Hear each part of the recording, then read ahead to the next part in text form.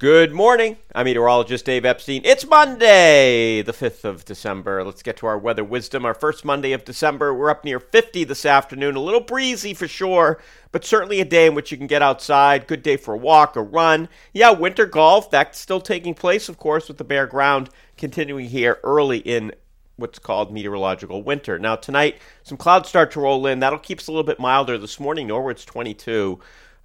So, all of us are below freezing for the most part. It's a cold morning. Going to have to scrape a little bit, by the way. Tonight, not so much. Temperature staying just above freezing. Tomorrow, we'll see cloudy skies. I think that it's dry most of the day. It's also fairly mild. We're in the lower 50s. And then a little weather system approaches us from the south and the west, and that's going to bring some showers in here late in the afternoon, probably around the evening commute. Whether or not you get home on dry roads or not remains to be seen, but the rain kind of moves in between about 4 and 7 o'clock, depending on just where you are. And then we'll see some showers around the area for Tuesday night, even a steadier rain down into the 40s.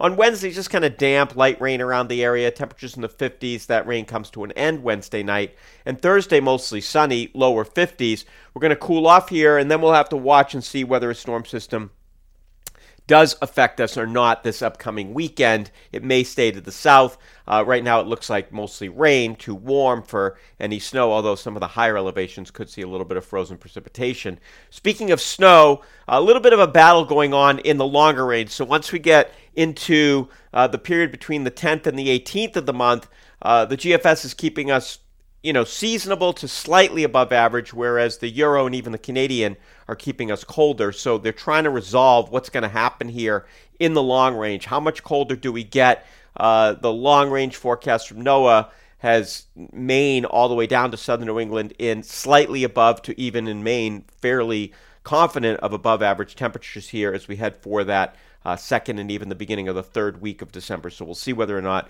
what happens. It's a long-range forecast, but that's what the battle is right now. We're trying to figure that out. But we do know it's going to be mild the next several days. Have a great morning, everybody.